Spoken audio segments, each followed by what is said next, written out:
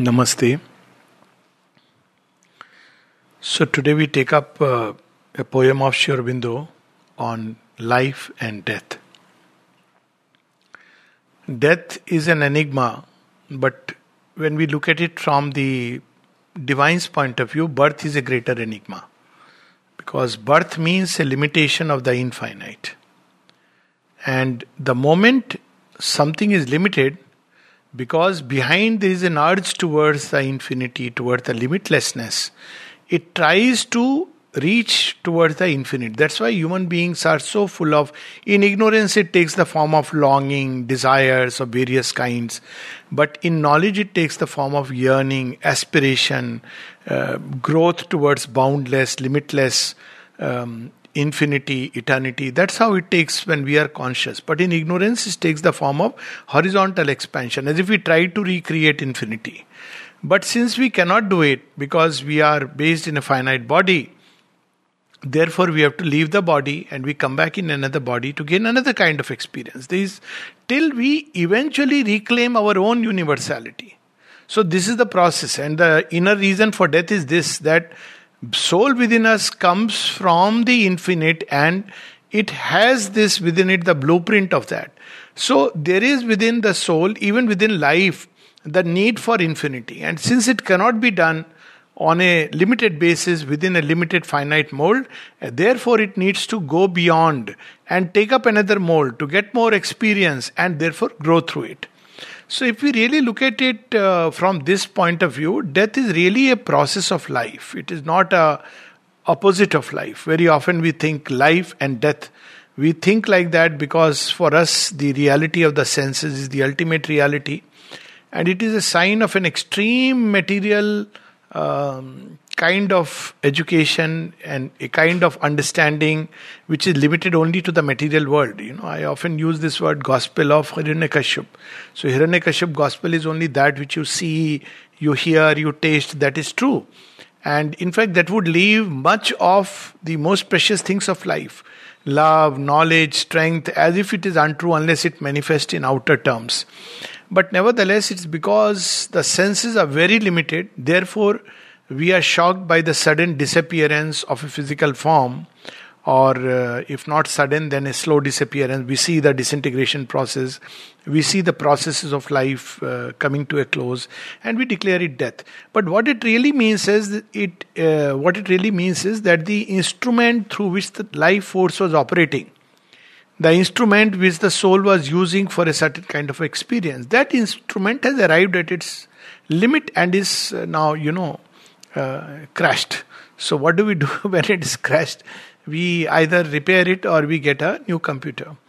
But what happens to the data? So nowadays they say that there are two ways of saving the data. One is that data disk can still remain. You can retrieve it, or you save it in the cloud, in the net space. So something similar happens.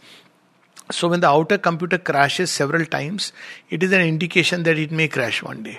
And there are conditions in which it crashes. So too, when we start visiting doctors frequently, it means that the mechanism is not working. There are progressive dislocations, as the mother puts it, till a time comes when the dislocation is so much that the body, the mind, the life cannot follow the rhythm, the urge, extreme urge of the inmost being which wants to fly, to soar, but the outer body is not able to follow that rhythm, and hence it breaks down in the process. So this is one way that the crash takes place. And when the crash takes place, one kind of data which is there in the available in those drives, whatever they are called, what is it called? One is, you extract and take out, and external hard drive. So that is like the mind. So you can, use it into another computer when you reassemble. So something of the mind, the information continues to stay. And the second is what you have stored in the cloud or in the internet space. Now that you can plug into any other computer and you can retrieve that whole thing. So something similar happens. So mind is like that external hard drive which uses the brain for its own purposes. So when life force withdraws, consciousness withdraws and snaps, then what happens to this data? It is not lost. It can remain for a long time. It can even continue to influence. It can plug into other kinds of computers. Many of the past life memories that people speak about are not necessarily their own past life, particularly when they have information about something very external events. So mind has stored it in a space, and it's like an external hard disk. It plugs into some other PC, and it can download itself, and the person suddenly feels that there are memories of my past life. And if you go, you will find it to be true. There are actual incidents, but it's not that that person has actually lived those lives. Then there is important information which is stored into the cloud space. Now that we can call it as soul space. Now in the soul, the essence of everything is stored. Soul is like the skinware, the man who is using the computer, who is using the software and the hardware. So in the man, within the man, that essence is there. Let's take an example that you are writing a book on death, and the disk crashes and all the data is lost. So everything is lost. Even let's say that you didn't save anything on internet. So what remains? What remains is the idea which was already there inside the human being. You may not remember everything that you wrote. You don't need to remember, but you have the idea, you have the knowledge. So when you sit on the computer, I'm saying something very true. It has actually happened. So when you sit again on the another computer, you have lost all the data, but you start. The idea is there. Now it takes another form. Supposing between that moment and another moment you have progressed 1 year down the line. So you may even end up writing something more beautiful precisely because you have progressed. So people who need to repeat the same thing again and again means the progress has stopped. Whereas when you progress the same thing, you will discover many dimensions, new ways, and then when you write the same thing, it will be very different.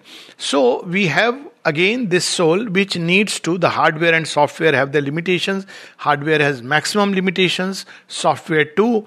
But the skinware or the soul within us, that needs to, it will pick up a new computer and it will start doing its work. Or we can use the ancient image of the Vahana, the vehicle. So the body is the vehicle, and the life force is the fuel which drives it, and the driver is the mind, which the buddhi, which has to drive, But buddhi too must act under the soul, who is the actual fellow who is enjoying the car. He's sitting inside and he has to direct.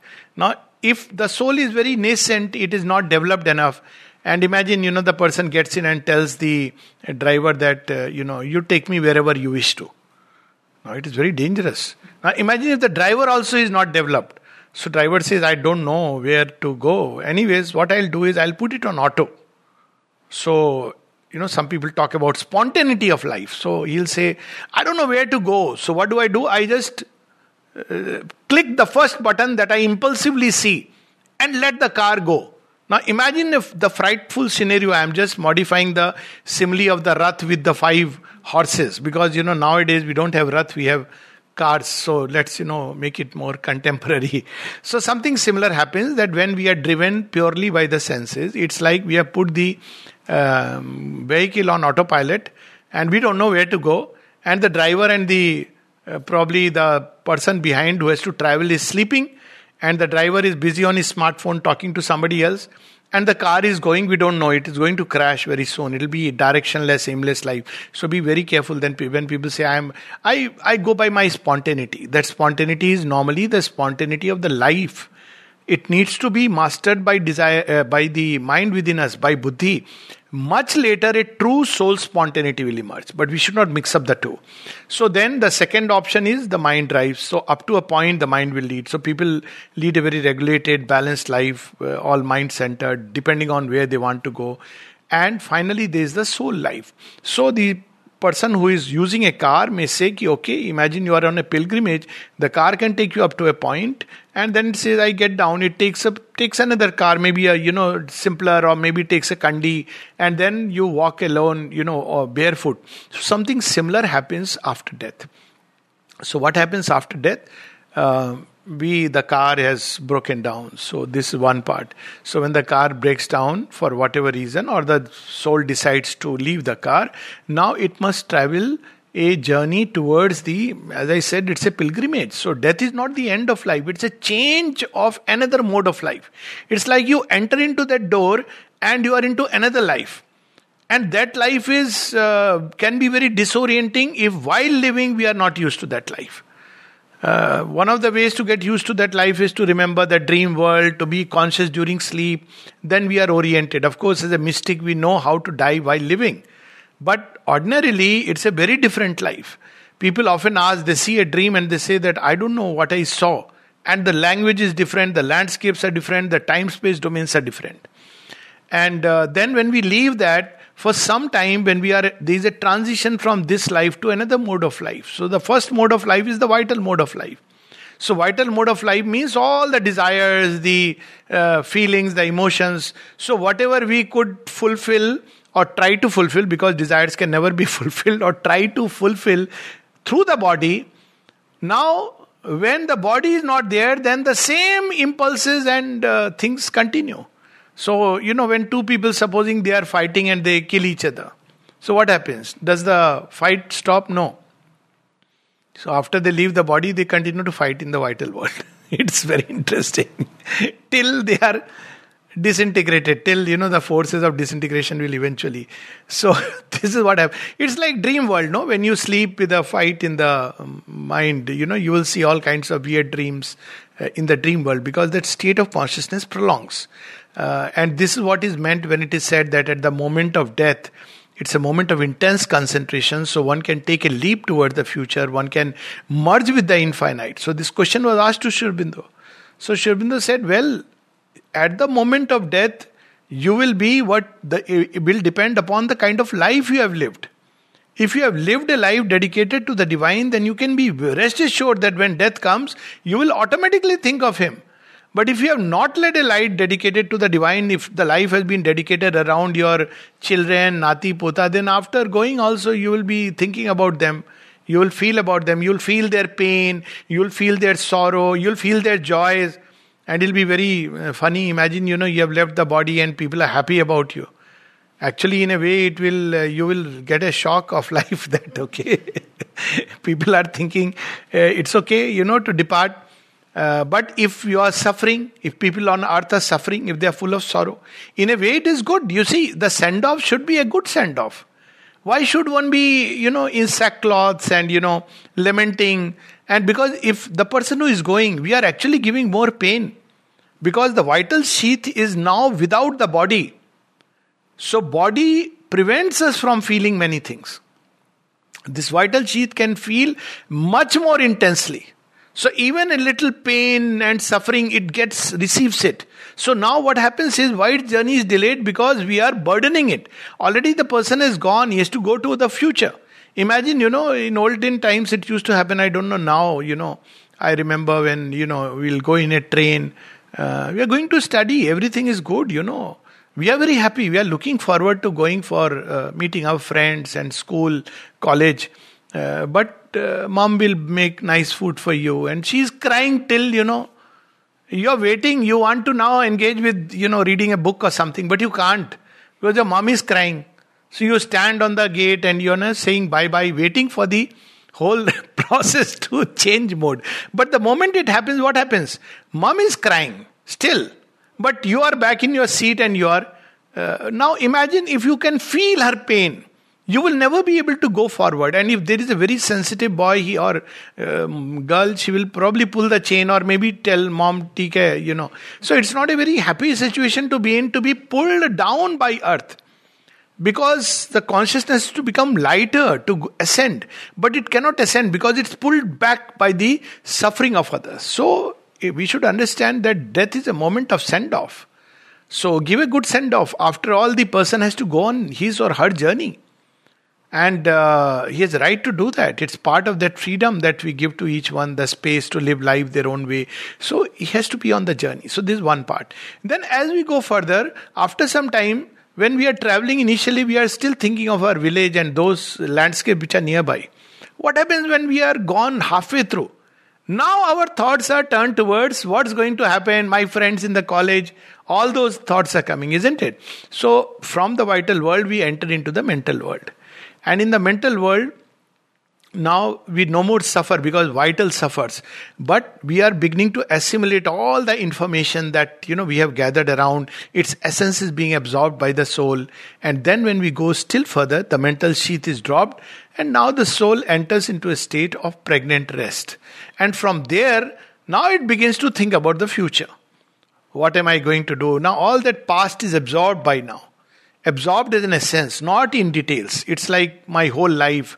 What was it? So there is like a flash. People say that just before dying, there is a flash of things. Now, this flash is usually a few minutes. Just imagine a whole lifetime. 80 years, 90 years. Flash is maximum 10 minutes. Why is it so? Because in a whole lifetime, 10 minutes were worth living. Apart from the fact that it is intensely concentrated and compact, like a CD disc. But if your life has been really worth living, if you have dedicated your life to something greater, higher, nobler, beautiful, to the divine, then you have to allow more time to assimilate. That's why it is said that people who have practiced yoga and who have lived a life, beautiful life, the mother would recommend 24 hours to 7 days to keep the body. This is not that it has to be done in every case, but generally people who have lived a life, well, they need to pick up all these impressions. And where are these impressions? They are like imprints on the body. You have to pick it up from the body, extract it from the vital, from the mental. You have to extract that essence which is needed.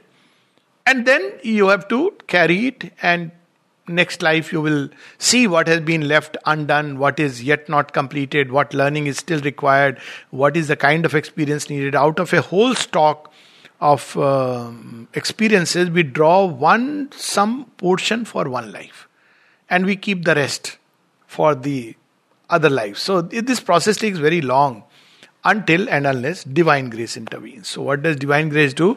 It says, okay, fine, you want infinity, isn't it? So the soul says, yes. So I have to go through multiple lives. I'm giving a mythical dialogue, okay? So you have to go through so many lives to recapture infinity. Still you cannot. Yes, I know. So what do? I will open the doors to infinity. Now the moment the doors to infinity are open, then the soul's need for infinity is taken care of. It's we can understand it purely in scientific terms. So it doesn't need to come again and again. The whole purpose of lives after lives to have recreate that infinity, that oneness, ultimately is achieved by the touch of grace. That's what yoga is about. Even where one thinks it's one's own effort, it is the touch of grace. And then when the soul has tasted infinity, tasted eternity, if it still will come down, it will be only to do some work of the divine. It doesn't need to come down. Its schooling is complete. It's like somebody who is in 6th standard, 7th standard, has to go through 8th, 9th, 10th, 11th, 12th. But suddenly there is a super genius. Or there is the headmaster is your, old time schools, who is your own papa. So he says, okay, fine, come. I give you some grace marks and you are through.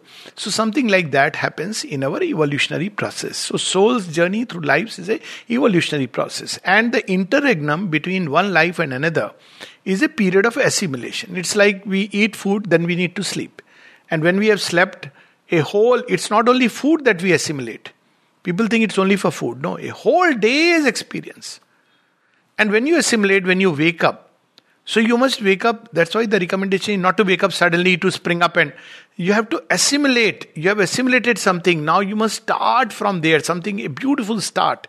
It should not be that suddenly it's a sudden abrupt process. When we wake up, we stay quiet, concentrated, so that the essence of it is there. Otherwise we tend to lose a lot of things. So that's why birth is to be also celebrated. Death is a passage and birth is also celebrated because you are welcoming something new. It should not be with that state, oh my God, I have another child. Oh, girl child. This is a very wrong way to, bring anyone into this world. It should be a cause for joy when the child comes, that offering, that prayer. It's to actually start the new journey in a beautiful way. So this is what whole thing is about. So again, death is only because our senses cannot see beyond, so we think nothing exists. It is the end of things. And it doesn't need a very deep thought, but a simple common sense will tell us that the limits of our sight are not the limits of light. The limits of our sensing things is not the limits of creation. Creation exists. There is no end to creation actually. It exists from the material world. It climbs through many, many, many layers. It's infinite actually. Its origin is in the infinite. So creation doesn't cease because our senses do not perceive it. So next time when somebody departs, we should not say that this is the end. He's gone. Dead. No, he is gone means where? He is gone now in another mode of experiencing life. And if he was not a mystic, he may feel a little disoriented, but there are ways and mechanisms in nature that one will get oriented. In any case, one is carried. You sleep in a train is still carrying you. So there are mechanisms through which we are carried beyond till we reach that point up till which we are allowed to go before return. But for a yogi, he can travel up and down consciously. Yogi never dies. This idea that somebody died, I don't know. It betrays our grossest ignorance because actually nobody dies in one sense. In one of these seminars, Mother gave people to write about what death is. So people wrote different things. Decentralization of will, this, that. At the end, Mother had to write her remarks. So Mother wrote her remarks. In fact, there is no death. So nobody dies. And a yogi, out of question. Yogi is conscious in all the realms. How can he die?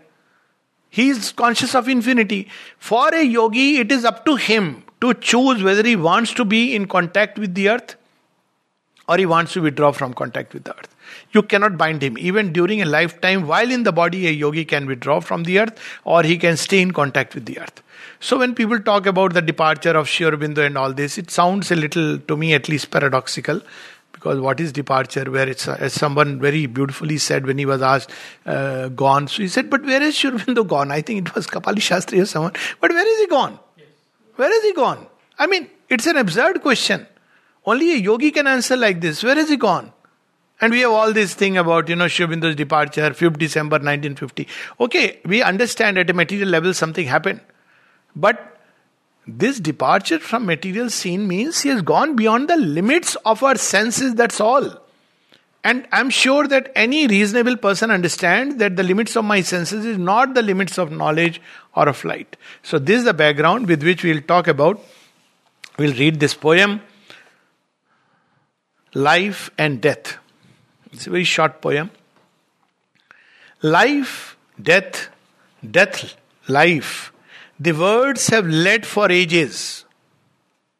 Our thought and consciousness and firmly seemed two opposites. But now long hidden pages are opened, liberating truths undreamed. For a long time, life or death. But now, what are those hidden pages? When probe into death started, one with the mystic phenomena has always probed death and known that death is not the end of life. But even, people talk about this one life and all this, all later Christianity. It's all later on, and I don't want to get into it, but it's a complete misunderstanding of the truths that Christ taught.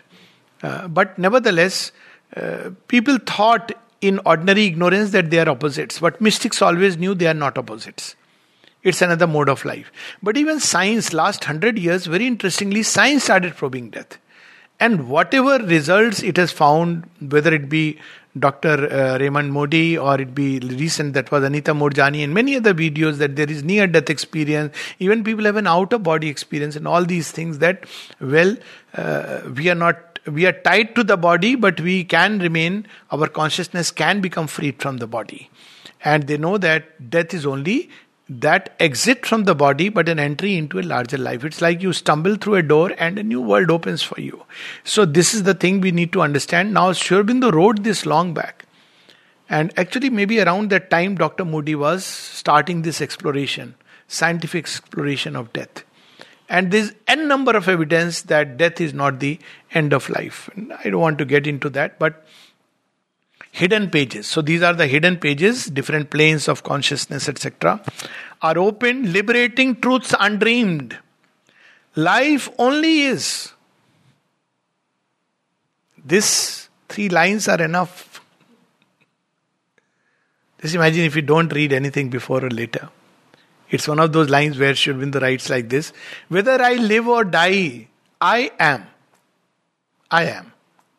Living and death are two modes in which I may enter. But I am. Even if the computer is shut down, does the user finish? When the tree falls, does the bird also cease to exist? So that's how he describes that life only is. Then what is death? Life only is, or death is life disguised. So there are two ways that death is either a preparation for life. Very interesting, when you bury a seed into a soil, is the seed living or dead? It's a very interesting thing, Is the virus living or dead? It's a borderland. It can begin to live if you create the conditions. If you don't have the conditions, it will not live. Same thing applies even to a seed, incidentally. Put it in the conditions and it will grow and become living. Don't put it in the right conditions. Seed in itself, you throw it into boiling water, it is not going to spring into a plant. So, death is life disguised. It can throw up. So, even the inconscient, the darkest mystery, life is there and it can emerge, but it's completely concealed. Consciousness is there, completely concealed. But under the pressure of the divine consciousness which is hidden within and the divine who is all around, there is the pressure to emerge and it emerges. Same thing. So he says that death is only life disguised. So again, if we take it after death, our journey, it takes another form, another mode. We begin to experience life in different way. So life only is, or death is life disguised. Life a short death, until by life we are surprised. So after death we discover creation teeming with life. Worlds beyond worlds, splendors beyond splendors. Creation, unending creatures, fascinating circumstances. One example I'll give. This Benjamin who used to look after the cycle store in the ashram at one point of time. So Benjamin developed a little bit of crankiness, So everybody thought he has gone cranky, but it was not cranky. Actually, he had left the body. And mother had told he had left the body 1 year back. But, life force, he was continuing. So, he continued. Then one time came when the life force withdrew. So, people thought now he is no more. And that Benjamin who has left, he comes and his first relatives came and asked, what happened? He said, he's in a very beautiful place. Lovely place. He was in one of those subtle, vital worlds where, because he was closely connected with the body, it was a beautiful world. So he said he was in a very beautiful world. He's enjoying the gardens. He would come and talk to mother that, it's so beautiful. What realm is this? And at one place he asked her that, about religion. And mother said, you don't need any religion, because he had always this conflict. He was a Christian by birth and had accepted. Under a lot of pressure from the family, a lot of conflict. You don't need any religion there, don't worry. Religion is for here. And then the best part was when he leaves the body, finally, then he comes to his room. So all his furniture has been shifted. So he went complaining to the mother. Mother, they have shifted my furniture. Mother said, you don't need it. So he said, okay. He finally went away. So it's another mode. So sometimes there can be a mix-up, because sometimes it happens, when you wake up, this is a telescoping. You don't know whether you are asleep or woken up. So there can be all kinds of possibilities.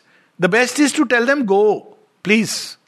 Because now you don't need furniture. You don't need us. There are new places, new beings. That's why this detachment, why it is taught, because without detachment we'll be bound to appearances. We think somebody is my father, mother, husband, wife, children. In another life will be completely new set of people. Hopefully better people. So it is always, because life is progressing. So here it is, life a short death, until by life we are surprised. So death is not a occasion for sorrow. Yes, we feel sorrow, but we should know the sorrow is not for the person. It is because we are attached. Something which we are drawing from the person, that is missing. That's all. It is our own loss of value. But it's not that the person is finished or dead. In fact, for the person, it's a chance to restart life. It's a beautiful opportunity. Death is the soul's opportunity, Sri Aurobindo says. He can really rebuild many things he may have dreamed, may have never been able to accomplish. Either because the body was not ready, or because, circumstances were not good, whatever be the reason, situations were not conducive. So the soul has decided, fine, let me take a new body. It's a cause for joy for the soul, because it's always on its adventure moving forward. But if we are unhappy, we should know it's not because of that person, it's because of my own attachment, my own, it's not about attachment being good or bad, but it's that which makes me suffer. But as far as the person is concerned, he is not suffering. For all we know, he is happy to be released from this casement and travel further towards the future. He's looking toward the future like that boy who is in the train and going to his new college. So he's looking forward to a greater learning. So I'll read this and then we stop. Life and death, as I often say, it's a complete new organ transplant. All organs new, fresh, supple body, new land, new climb, new adventure, new joy. Life, death, life, the worlds have led for ages. Our thought and consciousness and firmly seemed two opposites, but now long hidden pages are opened, liberating truths undreamed. Life only is, or death a life, or death is life disguised. Life is short death, and by life, until by life we are surprised. So when we look at from the total consciousness point of view, this life which we call as living, this will appear as dead. You see, a person who has, for instance, a deeply intense spiritual life, very deep, intense, very vast, when such a person walks in the world of people who are leading life, they think they are living how? Partying, cinema, this, that, buying gadgets. So what will this person think? My God, they are living like dead people. That's why it's called as Asanna Mrityu. They may be, like imagine a human being watching a monkey, jumping all through from all day monkey is busy. So monkey may think I am leading a extremely restless, he won't use the word restless. He'll say, I'm a busy bee. But for a human being, he's just a monkey. So, we think this is life. But this is most of the time, for most of us, unfortunately, a blind unconsciousness. A dark ignorance in which we are trapped.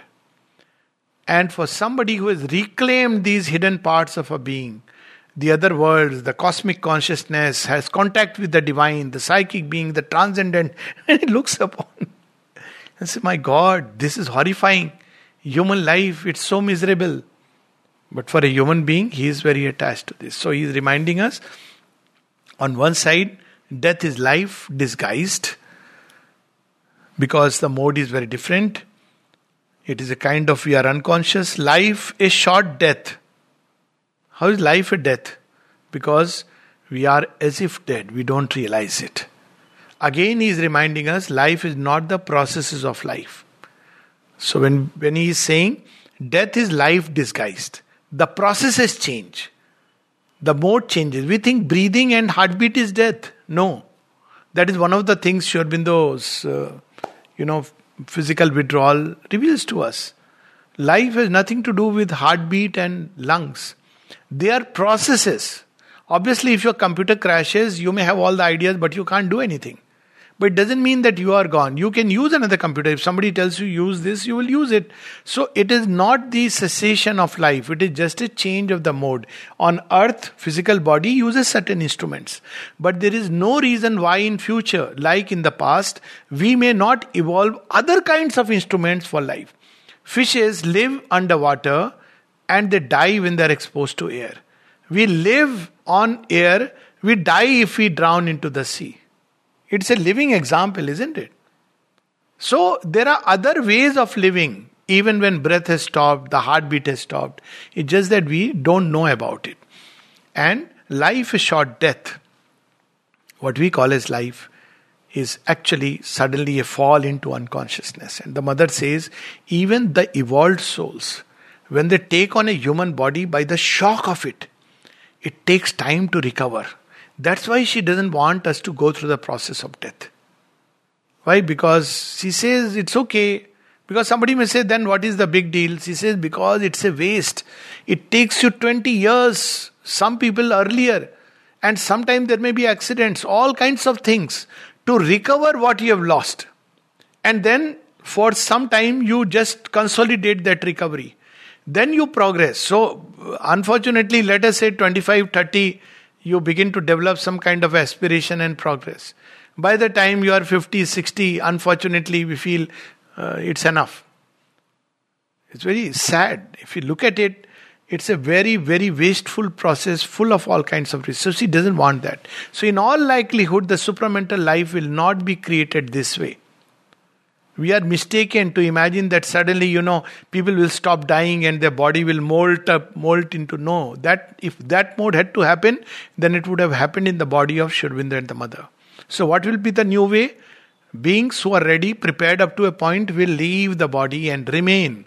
Work upon that domain, especially those who have organized their psychic and the mental consciousness around their vital and mental consciousness, even the physical, around the soul.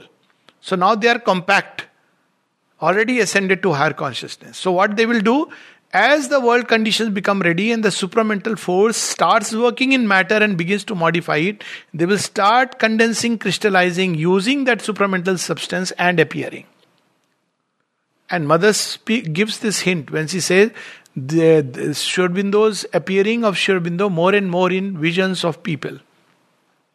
So this will be the new mode of the supramental world. So we should not expect suddenly, one day, a human being who will... People sometimes imagine this, that 90, now suddenly one day I will... Yes, you will, but this body crust will remain. And if you have really done yoga, by all means, I am talking of Sri Aurobindo's integral yoga, one will stay till the conditions are ready, or one may come to do the work. You have already achieved a certain level, but you come back to do the work. So everything is possible. So life is short death until by life we are surprised. But still when we take a human body, for the evolved beings, it is like a death. So this is how, somebody like Kabir says, Jagat chabena kal ka, kuch mukh mein kuch god. We are very happy. We are enjoying. But from a mystic's point of view, it is food for death. Half in his mouth, half in his thali. But there is a greater truth which Sri Aurobindo reveals, that Jagat chabena kal ka nahi hai. Even kal is a spice in the banquet of the God. And it is meant to be a food for the divine. And when our consciousness develops, it becomes a tasty food for the divine. And when he tastes it, assimilates it and brings us out of himself, then it's a wonder and it's a joy. Namaste.